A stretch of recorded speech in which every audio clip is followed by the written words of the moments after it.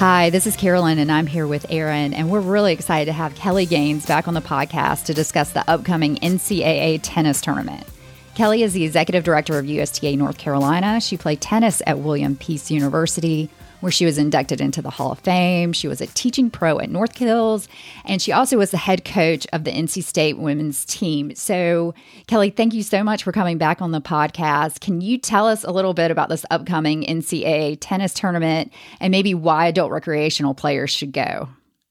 Well, thank you so much for having me. Yes, we are going to be so lucky, particularly in the Triangle, but I know your listeners are all over the country now, which is great. So you're going to get to see some of the best tennis right in your own backyard, really no matter where you live. The NCAA men and women's tournaments will begin right around May 4th. The announcement to who goes in these tournaments will be on Monday night, May 1st on the NCAA website. You can see it's just like the selection show for March Madness. I like to call it May Madness. But this is a historic, I will tell you, because they are playing locally. A lot of our schools are playing locally here in North Carolina, but also all around the country. And then eventually they're going to end up at the USTA National Campus, where not just Division I men and women, but Division II men and women and Division III men and women and the NCAA wheelchair will all take place at Lake Nona. That is going to be over a 3-week period, and it's going to be so exciting. But you can get a little taste of that if you are in an area that has a team that's playing at home.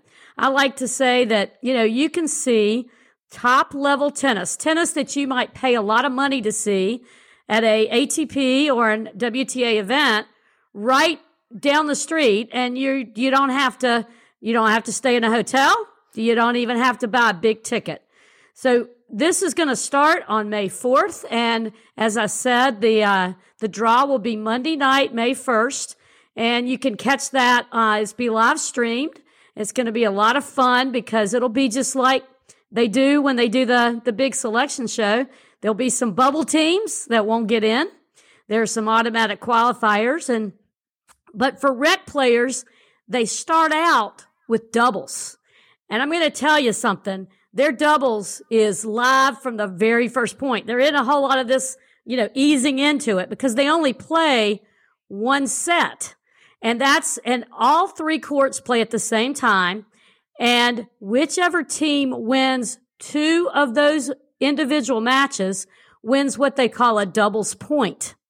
And then they follow that with 6 singles, 2 out of 3, and they play until the match is clinched. And so they're trying to play to get to 4 points, 4 individual match wins. And then they stop, and everybody runs around and jumps around and is excited.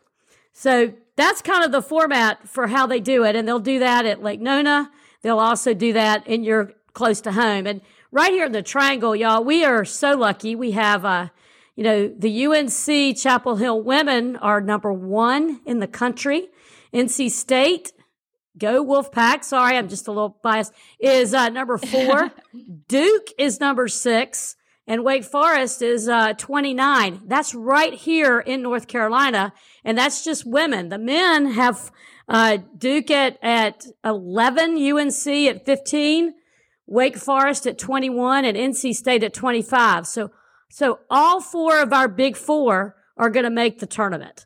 So it's just now who hosts. More than likely for North Carolina, UNC men and UNC women, NC State women, probably Duke men and women, and Wake Forest men will host. And we'll just have to see. It's all going to happen May 1st when we see the draw.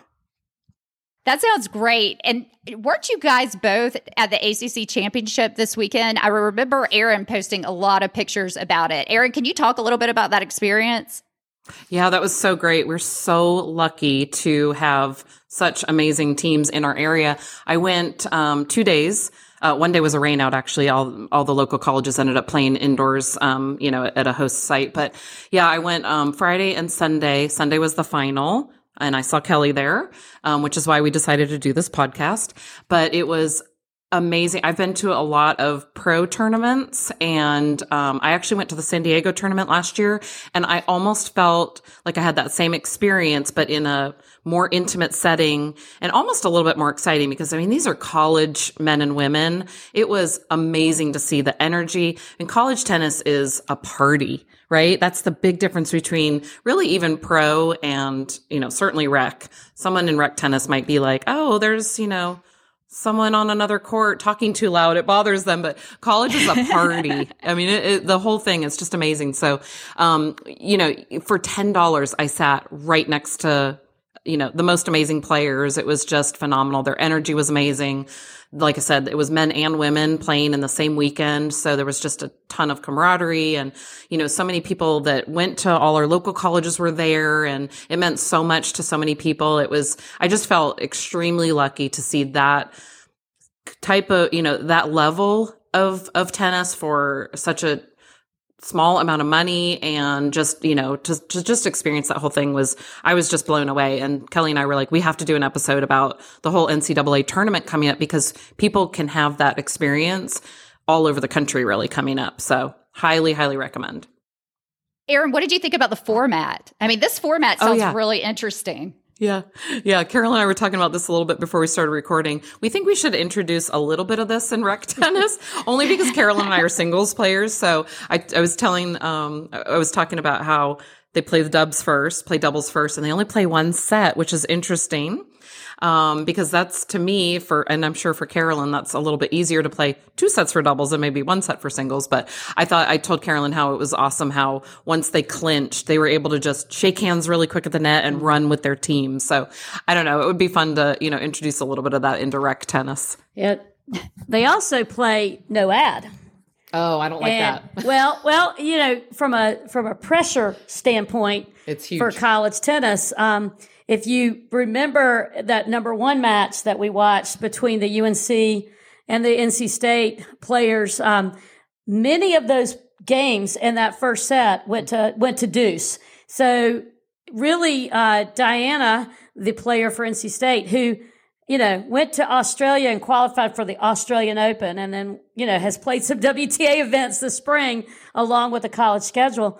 She played those deuce points. That was pressure points. Yeah. And you could see the difference, very slight difference in their level. It was just so exciting. And, they left, the match left a couple of matches that had just completed tie breaks for the first set. So they were, they could have been out there another couple hours playing. It was that close.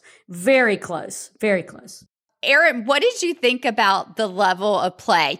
Was it comparable to adult recreational tennis? Oh, yeah. It was really funny. Actually, I'm glad you asked that, because there was a group that went on Friday that I was meeting there, and there was a big group chat, and everyone, after everybody left, they were like, "Oh, I've got a match tomorrow. It's going to be just like the tennis we saw today." Yeah, it was it really was, Carolyn. It was incredible. You got to go. You got to go with me next time. I think, Carolyn, you actually play better after having watched them because you're so pumped. So yes. that's another reason for rec players to go out and watch. They can get pumped. Exactly. Yes. Yeah. Yes.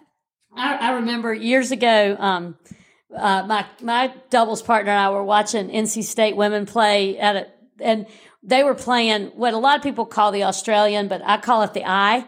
And we changed the way we did how we played by watching what they were doing. And I don't know that it worked all that great for us, but we did. See, that's a reason we should go out there. That's exactly right. That's right. I just think that, this is a chance to take your kids to watch.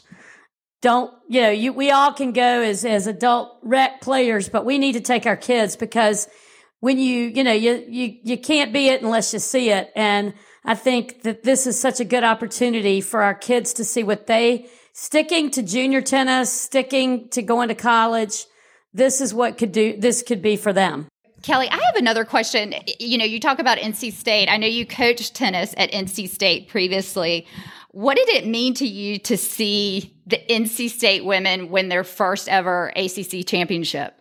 Well, needless to say, I try not to be biased because I think so much of really all of our coaches, that I know a lot of our coaches in this state, and they're all excellent. But personally, I was trying to be very cool, calm, collected, but I will admit there was definitely a tear in my eye. What I was watching on my phone was there was a text stream going on with my former players who were live streaming it from all over the country. They were talking to each other, and they really felt as that they had a part in that. And, you know, that meant the world to me. And I think that's where I got a little bit choked up. And, you know, I just congratulate Simon and Simon Earnshaw, who's the coach. He won 9 national championships at the D2 level. So I've kind of kidded him that, you know, he's kind of in a drought right now. And to be truthful, you know, UNC or NC State, they've each gotten to the semis the last few years and quarters and yeah, either one could win it. Either one. And, you know, would it be wonderful to see them play in the finals of the NCAAs? That would just be great. But it's incredible tennis. And Aaron said, you don't have your Wimbledon on. It is loud. It is, you are wearing your team colors. It's just like you're at a basketball game. Oh, I love that. Aaron, did you like that? Oh, it was amazing. It was a little bit like Fed Cup, Carolyn, like we talked about last week, where, you know, people were cheering, and I mean, it was loud and fun and exciting, and the energy was crazy. The difference is it didn't really, it was quiet certainly during points, but, it was cute. Actually, Diana, who is already on the WTA, you could tell what it meant to her to be part of a team. There was some, you know, I call them kids because they were young college students sitting very, you know, all over, you know, right next to me. And when they were, you know, just doing their Wolfpack cheers, and the UNC people were doing theirs. And I mean, she just lit up. She was smiling ear to ear, and she was in a very high pressure situation. And the singles player that she played from UNC, Fiona, correct? I was talking with some of the ladies I was there with. She was, again, in a very high pressure situation, and she was cheering for her teammates on other courts between her own points. Like, she was getting ready to receive a ball. Oh yeah. And she was like, let's go Heels. You know, like, she was cheering as much as some of the people in the crowd, and yet she was a player on the court playing. You know, as a coach, that would probably be like, don't pay attention to the other court, but focus on your match. But in any event, and, you know, we're talking about the level of their play, the athleticism, and this kind of goes across the board to no matter what level you're playing at this point. You know, we have to go back and really give a high five to Title IX that was passed in 1973. It's 50 years old, and I do believe that because of that, that's opened up so many avenues for women to be athletes. And if you watch these women play up and down, they are terrific athletes, and you can see that they take great pride in their professionalism and their preparation and the way they compete. It is just, for me, you know, as just a little kid who was a girl who played tennis, I really, really appreciate that a lot. Thanks very much to Kelly for coming on the podcast. Kelly told us this is a great way to celebrate National Tennis Month in May by having it kick off with such great local tennis. We've included links in our show notes to the live stream selection shows happening on Monday, May 1st. And I have to tell you, I am really excited to watch. Also, I think I can learn a lot from watching college players, and I really like the format and the environment, which sounds super fun because I would never take my children that are younger to Wimbledon, but I think they would love this environment.